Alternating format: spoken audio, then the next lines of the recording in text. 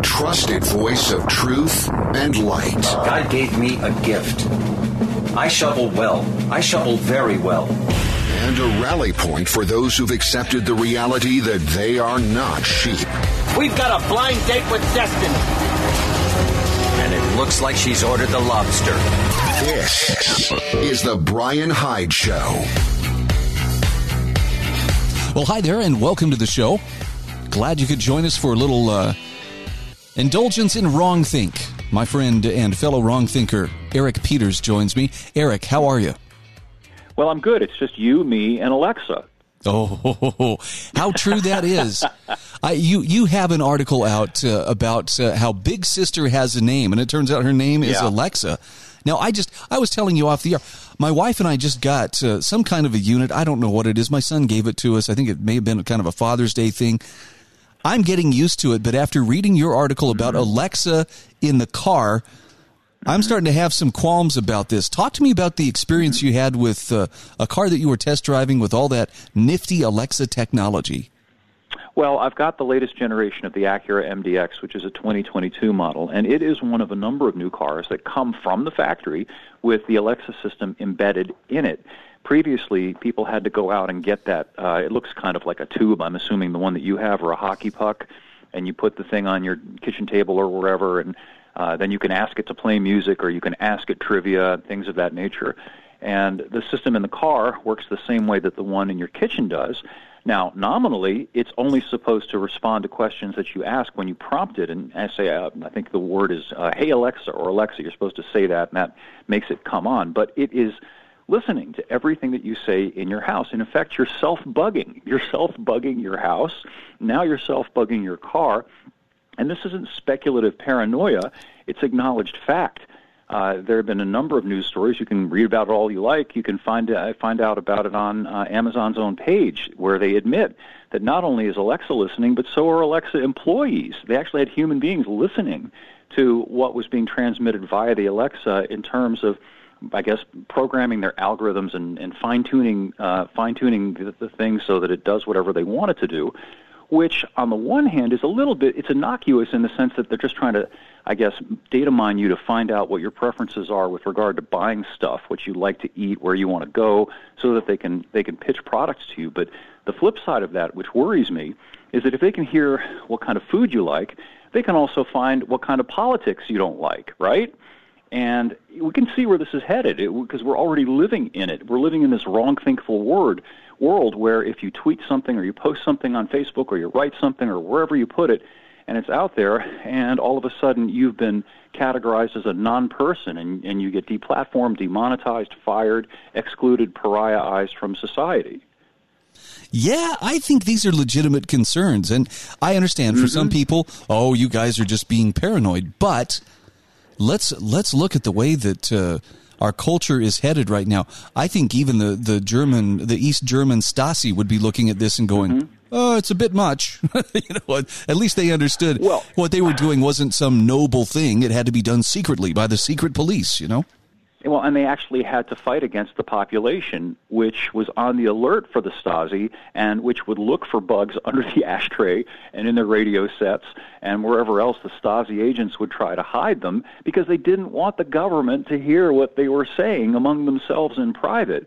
But there's this strange promiscuity that has enveloped this country, the West in general, whereby people are perfectly okay with revealing intimate details about their private lives, their preferences, their friendships, their politics, and it all began with the social media stuff, where people just began to just post it, and now people have been habituated to it, and I personally am just kind of skeeved out by it. I think that there is a place for the private realm, your friends, your family, that shouldn't be out there in public and shouldn't be something that the entire world has access to. No, I love in the article how you say, look, these assurances that, hey, this is fine and your privacy is being safe is roughly the equivalent of, accepting a drink from Bill Cosby. You like that? That right, was a good exactly. touch. We know what they've lied to us repeatedly. It's another commonality with the whole thing with the Wu flu and Dr. Fauci. At what point do we no longer trust serial liars? We know perfectly well that they're data mining us. They're selling our data.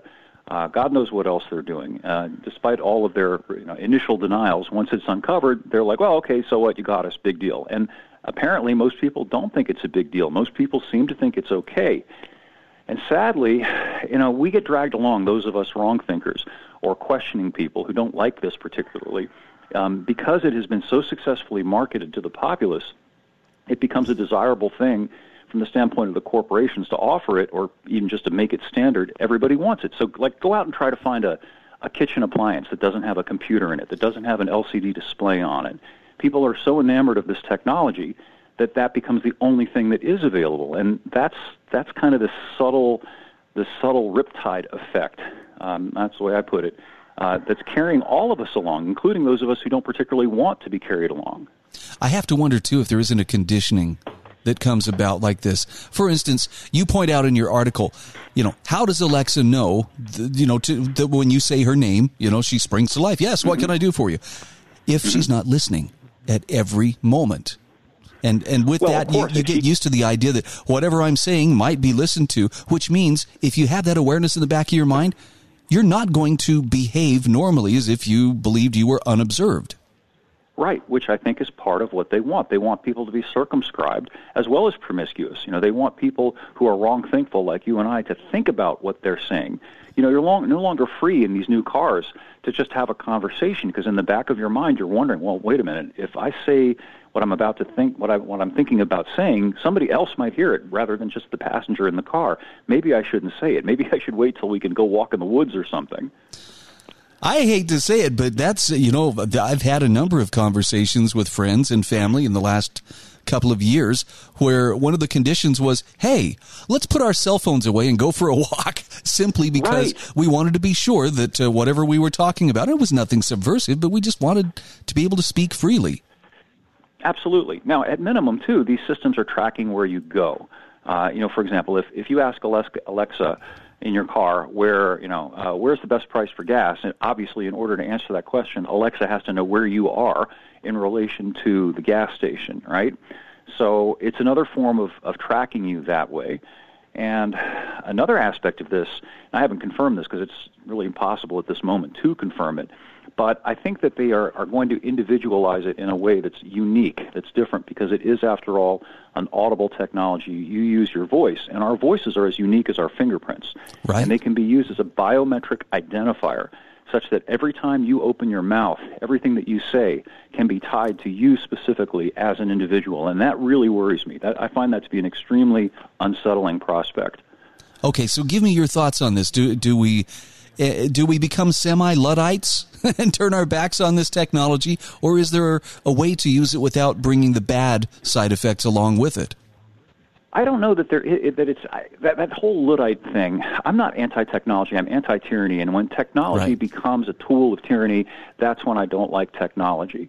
And I think there are certainly ways to do the same things that we've done in the past. There were such things as encyclopedias and dictionaries. There were ways to obtain information, and more solid information, frankly, than some AI algorithm by asking it. It's fundamentally lazy, isn't it, to just say, hey, Alexa, tell me what the capital of Kathmandu is, rather than simply go and look it up, as people used to do. So this technology is not necessary to live a modern, intelligent, educated life.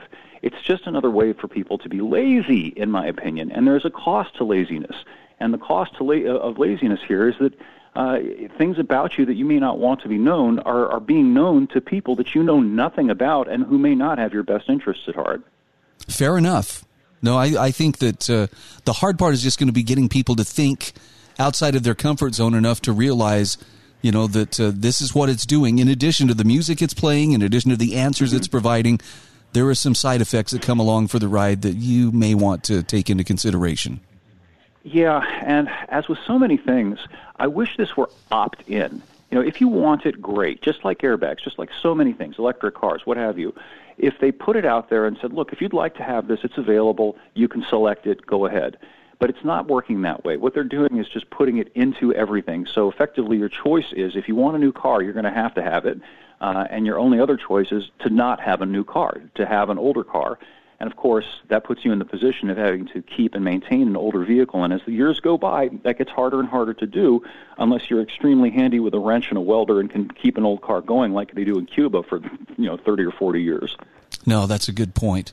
We've got to take a quick break. Eric Peters from EPAutos.com is my guest. I would encourage you to check out his website for yourself. Take the time to read the articles. Pay attention, too, to the comments that follow, because he's got some really, really smart readers, and I always learn something every time I check out the comments as well. We will be back just the other side of these messages.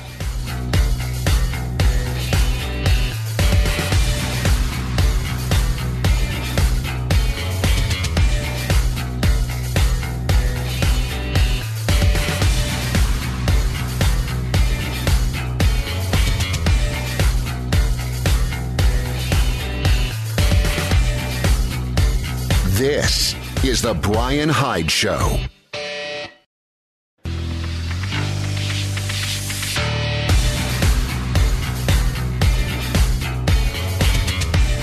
This is The Brian Hyde Show. And we are back. Eric Peters from EPAutos.com is my guest. Eric, we just came through the Independence Day weekend. Yep. And I noticed that I look forward to this. Years ago, you had written something about what exactly are we celebrating? And I have to say, It was hard to read because you were pretty blunt, but it was one of the best things I've read on the subject. And now every year, my thoughts turn to what exactly are we celebrating? Mm-hmm. And you had a recent column about how, whatever it is, we hardly hear the word independence any longer, do we? Yeah, we don't. And let's discuss that wrong thinkful word. I think it's quite telling that, for the most part, when people refer to the holiday, they speak of the 4th of July, which is the date, of course. But what were we celebrating? We were celebrating independence from Great Britain. And independence is another way of saying seceding, secession, departing from either on an individual level or on a societal level, from a situation that's just no longer agreeable to one of the parties. In other words, I don't wish to be forcibly connected to you any longer. It's analogous to a divorce. A point comes in the marriage where you can't work it out anymore, you don't get along, you have divergent interests, and so you get divorced. It's not a happy thing, but sometimes it's a necessary thing.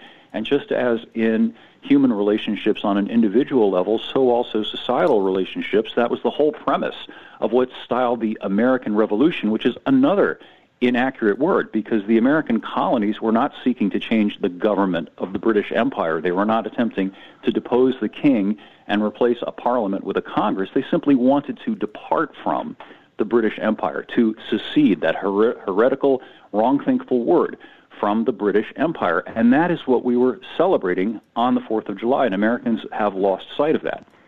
No, I agree. And yet I think about a couple of comments made by Joe Biden just within the last couple of weeks about, well, you can't stand up and take on your government unless you have F-15s and nukes. And I think, okay, he could use a little refresher course in what happened, in the Declaration of Independence and why it may still be relevant today. Well, he speaks like the thug that he is.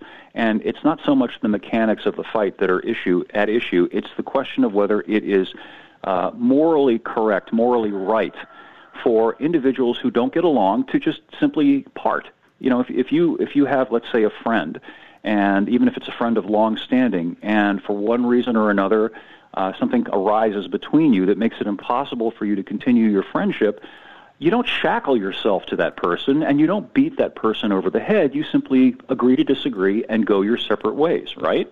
Absolutely. And that scales with countries as well. We're at the same point, at the same fork in the road right now in this country. We have incredibly divergent interests and worldviews and attitudes about how everything from the family to the community to the nation ought to be structured and governed, and yet we're all sort of consolidated and centralized and coerced into this one-size-fits-all box that is run by an authoritarian clique in D.C., literally a few hundred people, Congress, the president, and so on, who dictate, essentially, to 330-something million people. It's absolutely crazy. No, I agree. And yet, for you and I to talk about things like secession or, going our separate ways, we would be seen and portrayed as the crazy ones by a majority of people in society. How did we lose our grip of what it once meant to be a self-governing people? Well, through conditioning and also through the slaughter of more than 500,000 Americans in the War of 1861-1865, which was not a civil war. The South was not attempting to conquer the North. The South did not want to take over the federal government. The South simply decided that we can no longer exist peacefully within this union because we are at odds with the North. We have a different worldview. We have a different attitude about the role of government. So therefore, we wish to go our separate way in peace. And Lincoln and the Republicans in the North could not abide that. And at bayonet point, they mass murdered 500,000 people to make the point that, no, you can't leave. You're going to be chained to us, and thereby completely destroyed the whole concept of consent of the government. And it's ironic that Lincoln talked to Gettysburg about the government of the people, by the people, for the people, except, of course, for the South. Right. I've become a fan of Lysander Spooner, who was an attorney and an abolitionist, but nonetheless, he was also a very clear thinker. And his take was, look, if you're gonna force men to live under a government they do not want, how is that any different from slavery? Right. And it's important to point out, Spooner was one of the very first libertarian thinkers and writers. And as you say, he was a fervent abolitionist, and good on him for that. And at the same time, he loathed and despised Abraham Lincoln and the Republicans of the period, whom he regarded rightly as tyrannous, and not only with respect to the South, but also with respect to slaves. He knew, because Lincoln said it, it wasn't hidden, that Lincoln was a virulent racist and cared nothing about black Americans. What he cared about was enslaving all Americans. Well, we certainly seem to be approaching a point where I'm thinking separation may be the better way to go. Now, this is concerning to people on the conservative side of the spectrum as well as to those on the left side of the spectrum. But I'm seeing talk, and this is coming from both sides, Eric, of people saying you can't reason. For instance, they'll say you can't reason with these leftists. Boy, we're just going to have to root them out and get rid of them. And I hear the same thing from the political left. These people who believe that there may have been election fraud or these Trumpers, we've got to just either put them in camps or we've got to do away with them. I don't think they'll ever stop. I mean, people are using genocidal language, and I don't even think they realize well, it. That's what comes of the violence of our times, which isn't so much overt right now as simply the sea that we swim in. You know, you're no longer free really to do much. You're told what to do. I do think there is a big difference between the right and the left, however, or at least between conservatives and leftists, in that I believe, for the most part, that most conservatives would be quite content to leave liberals and leftists alone. You go do what you want to do, just leave us out of it. Whereas, per what Lenin said, the left says you may not be interested in government, but government is interested in you. The left cannot exist without the milk cow. We, the people, who work and produce and create all of the things that make liberalism possible, which liberalism is simply the taking from you and the giving to him, with the middleman being the leftist who gets the power out of that whole transaction. They know they need us. That's why, for example, California imposes this exit tax on people who leave California and tries to continue to collect state taxes even from expats who move to other states because they need the money, they need the power. That's the real rub here. I think most of us on our side, we're peaceable people. We don't want anything from them. We just, you do your thing, we'll do our thing, leave us be. And that's a really wonderful, peaceful attitude, in my opinion. But there is a side, the other side, that absolutely will not abide that. And that worries me, because there is ultimately no way to deal with people who have that mindset, who will not leave you alone, except, unfortunately, through force and violence at the end of the day. Well, I'm glad there are clear thinkers like yourself who are keeping tabs on this and offering an alternative point of view, although it probably feels like you're fighting a pretty uphill battle at this point. Well, yes and no. I think it's important for all of us on our side of the fence to bear in mind that what we hear on the radio and what we see on the mainstream corporate press and mainstream corporate websites and so on does not necessarily reflect the majority of the population. This, again, is a sort of an inbred small cabal of corporate entities that control all of this and produce the same message. Now, they produce it in a very loud way and in a way that conveys the impression that that's what everybody thinks. I don't think that's the case. I think there's still a lot of right-thinkful Americans in this country, and it's important for them to not lose heart and not give up the fight, certainly not before it's lost. And I don't mean a physical fight. I mean a fight of ideas and just a fight of standing up and making your voice heard. Hear, hear. My guest has been Eric Peters from EPAutos.com. Check out his website, support his sponsors, send him some love. Eric, I appreciate you dropping by each week and sharing your thoughts on the passing scene. Always. Happy to. Thank you, Brian.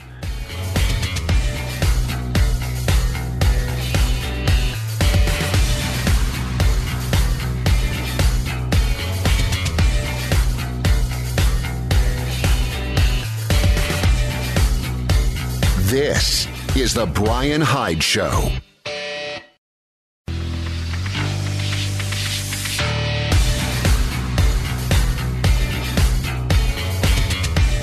This is The Brian Hyde Show. All right, welcome back to the show. Our program is brought to you by phenomenal sponsors like MonticelloCollege.org, also Pure-Light.com, HSLammo.com, and the Heather Turner team at Patriot Home Mortgage.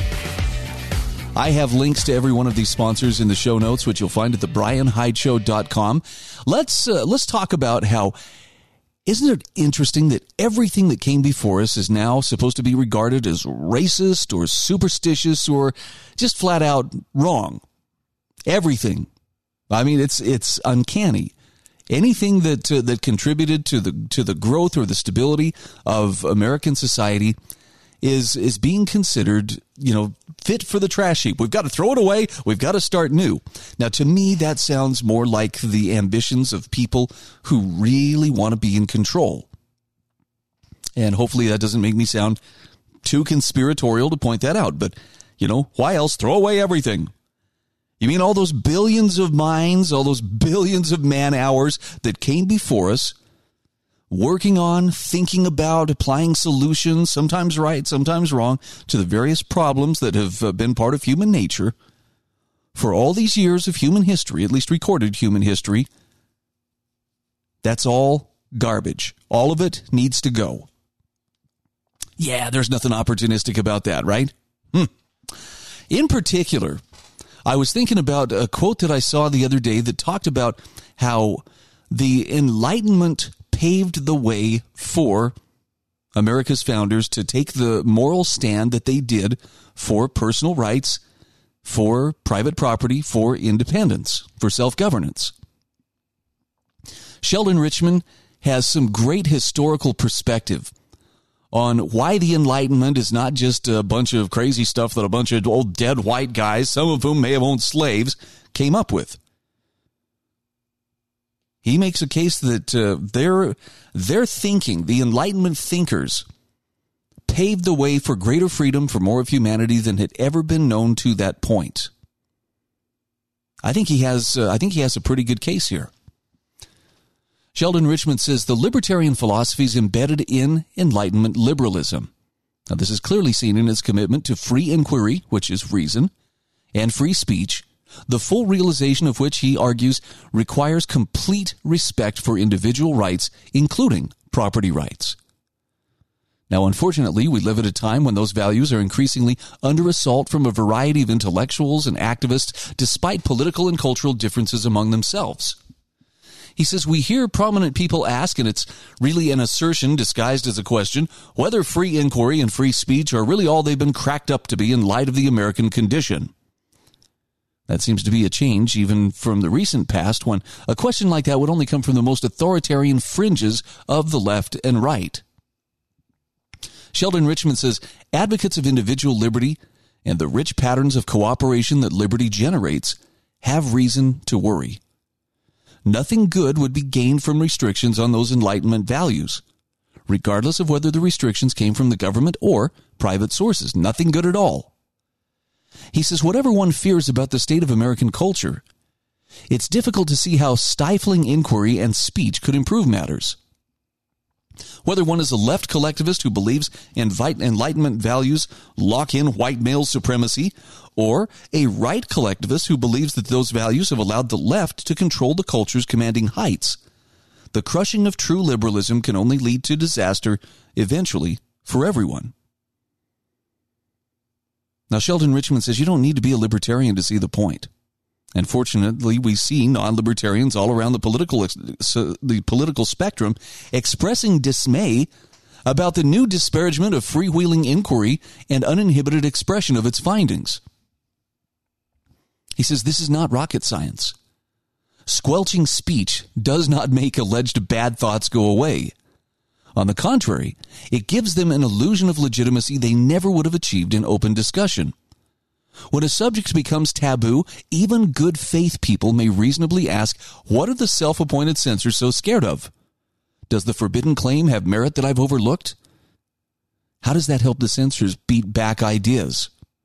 By the way, just as a personal aside, that's one of the reasons I've come to embrace criticism, especially public criticism of me, of my show, of my point of view. There was a time where it was like, oh no, someone's saying bad things about me. Now, I won't say that I welcome it, but I also see it as more of an opportunity than not. Because when someone starts railing on about what a monster Hyde is and what a radical he is, some people out there are going to tune in just to see for themselves. They want to see, is he really as bad as what I've heard? And I feel pretty confident those people who take the time to actually listen, they may still not agree with me, and that's fine. But at least they're going to recognize, hey, this actually sounds like a pretty nice guy, even if he's misguided or, something to that effect. See, the value of the open competitive marketplace of ideas, says Sheldon Richman, is so obvious that it ought not require repeating. We learn through the contest among ideas. And the way to defeat an assertion is not to suppress it, but to rebut it. No idea is so dangerous that it has to be banned from the marketplace. A free society cannot tolerate thought police, whether they're political or private. Mr. Zuckerberg, we're looking your direction.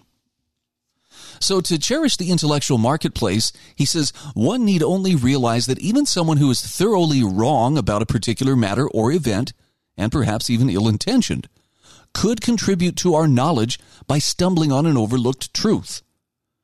We've just never known who might be the one to set the record straight in some way. By the way, he says the leftist Norman Finkelstein has admirably made this point many times. Moreover, he says it's important that the actual or the intellectual marketplace, like the commercial marketplace, and for the same reasons, not be rigged by the state in any way. In other words, all intellectual products should have to compete in a just, that is, rights-respecting arena. Force is to be barred, but that's all that needs barring. Now, may the best ideas win. Now, this doesn't mean the common sense rules of respect needn't be observed or those who violate the rules should never be called to account. But it does mean that toleration is also a virtue when directed at offenders. We are rightly uncomfortable when people lose their livelihoods for saying the wrong thing in the wrong way. It's difficult to confine this kind of punishment to only the worst offenders. Boomerangs have a way of coming back at you. So he says, does an open marketplace guarantee that the truth always wins right away? Of course not. But it's the best chance we have of rooting out error in the shortest time. The market certainly beats any imaginable alternative, which would have to be one form or another of authoritarianism. No, thank you. It's in the nature of ideas, as with all tools, that they can be used for good or ill. Stifling discussion because bad people may capitalize on fact can hardly be grounds for shutting down the intellectual marketplace. In fact, he says one can think of no surer example of the cure being worse than the alleged disease. And so he says it's time for all true liberals, now he's talking classical liberals, whatever their differences, unite to defend free inquiry and free speech. Hear, hear. I completely agree. Although it's hard to do, right? It's a little bit scary, especially when someone is, looking over every word you say and every word I say, looking for a reason to tear us down. Still got to speak the truth. Got to be that one brave enough to shine the light into the darkness. I trust you on matters like this. By the way, have you ever noticed how many people are now claiming a right to some portion of your time and energy? I want to segue into an article here. This is from Kent McManigal, published on everything-voluntary.com. It's titled, You're Only Responsible for Yourself. This should be common sense, but I want you to hear a few of the observations Kent McManigal makes here. He says, you are responsible for yourself. No one else can be as responsible for yourself as you are. Nor can you ever be completely responsible for anyone but yourself. Now, he does say, please do your best in the case of babies and others who are totally helpless, though. So this is not Ayn Rand, sorry, you're on your own, Junior, kind of tough love here. He says, when your own responsibility fails, and all of us have been there, you can ask others for help. Friends, family, and charity are there to fill the gap when you fail to be as responsible as you should have been. And this non-consensual institution of political government, or the non-consensual institution of political government, is also there for you to lean on, but, he warns, this creates more irresponsibility. Now, I've got to put the brakes on here real quick because we are coming up on our break here, but we'll come back. We'll talk about Kent McManigal's article, You're Only Responsible for Yourself. I know it's something you probably understand. I think Kent just has a knack of putting it so well that I wanted to share it with you. So maybe you can internalize this as, philosophical ammo, if you will, for further discussions down the road. We'll be back right after these messages.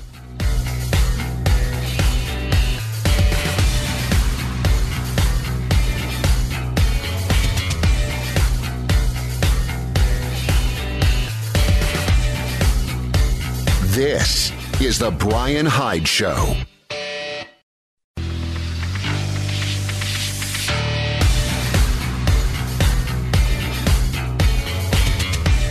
This is the Brian Hyde Show. All right, welcome back to the show. I'm sharing with you an article here from Kent McManigal, and you're only responsible for yourself. Now, this is something that might take some people by surprise. In fact, it may actually make some people mad. Well, no, I'm responsible for I am my brother's keeper. And I get it. There's a lot of people who, take that I am my brother's keeper so seriously that they begin to overkeep their brother. But let's talk about that personal responsibility.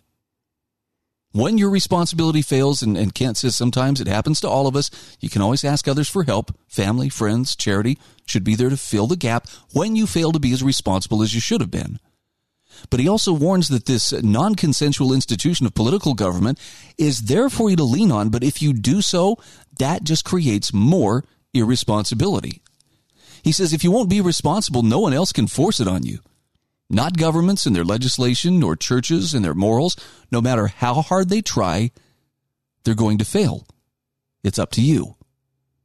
And he says, while you're responsible for everything you do, some people will try to convince you of a responsibility to do things that aren't your responsibility. This is one of the biggest tricks government plays on you. This kind of person will make up some imaginary responsibility, one that advances their agenda at your expense, and then try to convince you it's real. They'll try to shame you for not doing what they want. Among the false responsibilities that will be imposed on you is to pay your fair share in taxes for things you don't want and probably don't need, just because someone else imagines it's a good idea. You'll be told to follow illegitimate orders, to harm someone, or which will harm someone, and if you don't, you'll be called irresponsible. A fake social contract is a great weapon to use to shut down rational thought and create imaginary responsibilities out of thin air.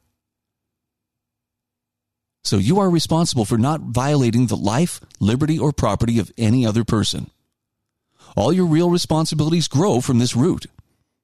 And Kent McManigal says you're responsible for supporting yourself because if you don't, someone else may be forced to support you against their will, and that violates their property rights. He says you're responsible for keeping your nose out of other people's business, as long as they aren't harming anyone, because to do otherwise violates their liberty. So as long as you have a conscience and can see the consequences of your actions, you'll know when you're being responsible and when you aren't. But above all, he says, don't violate others. This is the foundation of responsibility. Don't violate other people. Anything less is irresponsible. I really like this. I think Kent has the right idea, and he has the ability to just put it into terms that are very easily understood. By the way, I saw a T-shirt yesterday that I don't know if I will get it or not. I agree with the sentiment. I'm just trying to envision the place where such a T-shirt would come in handy. But you know how he talks about others try to make it your responsibility. Well, the social contract requires that you do this or you do that. Well, the T-shirt says, look, I'm not questioning your authority. I am denying its existence. I'm sorry, but I like that. I like that enough. I probably would actually spring for such a shirt. All right, got to shift gears here. We got one more thing to cover here. What does the opposite of personal responsibility look like? Well, Jeff Minnick says it probably looks a lot like what we see in the behavior of our politicians. In fact, Jeff Minnick reminds us that the words deny thyself are not in a politician's vocabulary. He says Joe Biden calls himself a devout Catholic. To which Jeff Minnick says, sorry, Joe, but your claim is bogus and your hypocrisy rank, as can be seen in the whole recent communion controversy.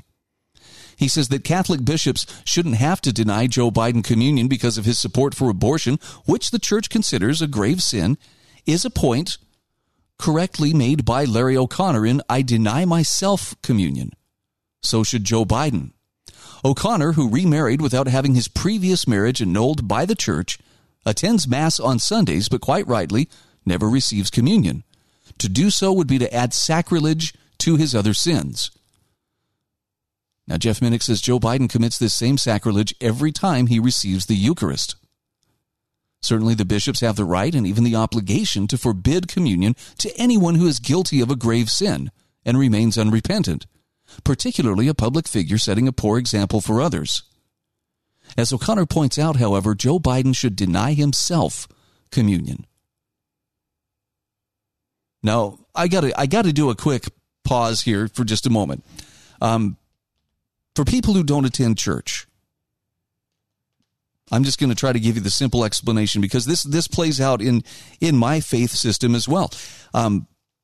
The Eucharist, communion, sacrament, you know, the memory of the Last Supper, essentially, is something that Christian believers take very, very seriously.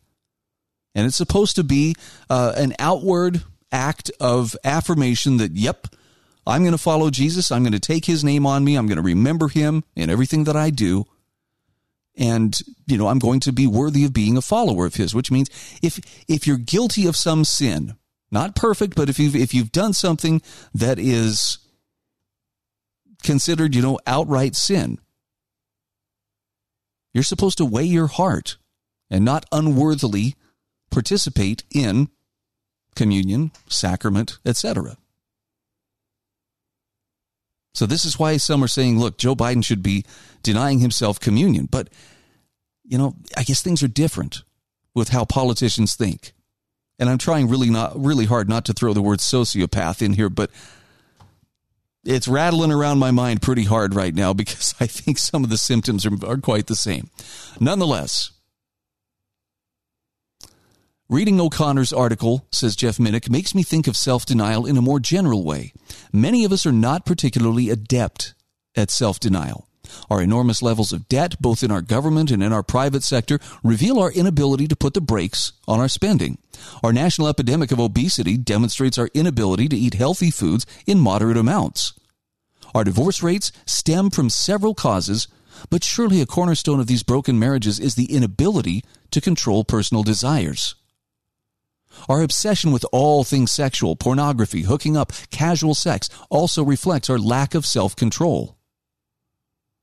So, coupled with this diminished practice of self-denial is our shrunken sense of responsibility. An example of this with national ramifications could be found in the border crisis. Jeff Minnick says Joe Biden and his government cooked up this mess, and not until recently did Biden send Vice President Kamala Harris to the border for a firsthand look at the horrendous damage done to our country by their policies. It's because neither wants to be seen as having created this catastrophe, even though one of their fellow Democrats admits the current administration's approach to the border creates a weak image for the party. Jeff Minnick says we see this same irresponsibility in our everyday lives. We lie to a best friend, she discovers the lie, and we try to cover our tracks by blaming circumstances or other people. Maybe we bollocks a project at work and blame it on an underling. Or we hurt our spouse with wicked and undeserved remarks and blame our cruelty on a hard day. In many ways, he says, entitlement is a form of irresponsibility. We've endured a long week at the office and tell ourselves we deserve that six-pack of beer. We may owe a minor fortune in credit card bills, but we need that vacation at the beach. On a national level, our government decides certain groups are entitled to special treatment and favors. He says, from this refusal to take charge of our lives and accept the consequences of our actions comes victimhood, that cancer on today's culture. These days, it seems many Americans revel in being victims, wounded by racism, by misogyny, by poverty. Given the freedoms and prosperity of our society, he says it should astound us, all of us, how so many men and women have claimed to be sufferers of oppression who then band together to demand even more rights without ever recognizing the accompanying responsibilities those rights demand. Of course, plenty of people do practice self-denial. All of us can surely think of people young and old who daily sacrifice themselves for their family, friends, and other loved ones. The hard-charging attorney who gives all his support to his growing family, who hits the road, the contractor who hits the road by dawn to do the same, the 60-year-old daughter who cares for her mother with Alzheimer's, the nurse who goes above and beyond the call of duty when treating her patients. In one way or another, these noble souls set the self aside and do the right thing. They're the glue holding society together. Yet how rarely we celebrate them. Today's public figures maintain they know what's best for the rest of us, yet many of them are like Joe Biden, pompous hypocrites who know little to nothing about self-denial. Let's resolve to be better people than so many of those running our government or dictating to our culture. Let's serve others rather than focus on our own desires. Let's seek the good for our family, friends, even strangers. Jeff Minnick says, Oscar Wilde once said, we're all in the gutter, but some of us are looking at the stars. And to that, Jeff Minnick says, let's be the ones looking at the stars. I think he's right, by the way, but I also understand that's a tough sell in a society that has been told that the word no is a terrible word. We should have less no in our lives and more of whatever it is we want at the moment.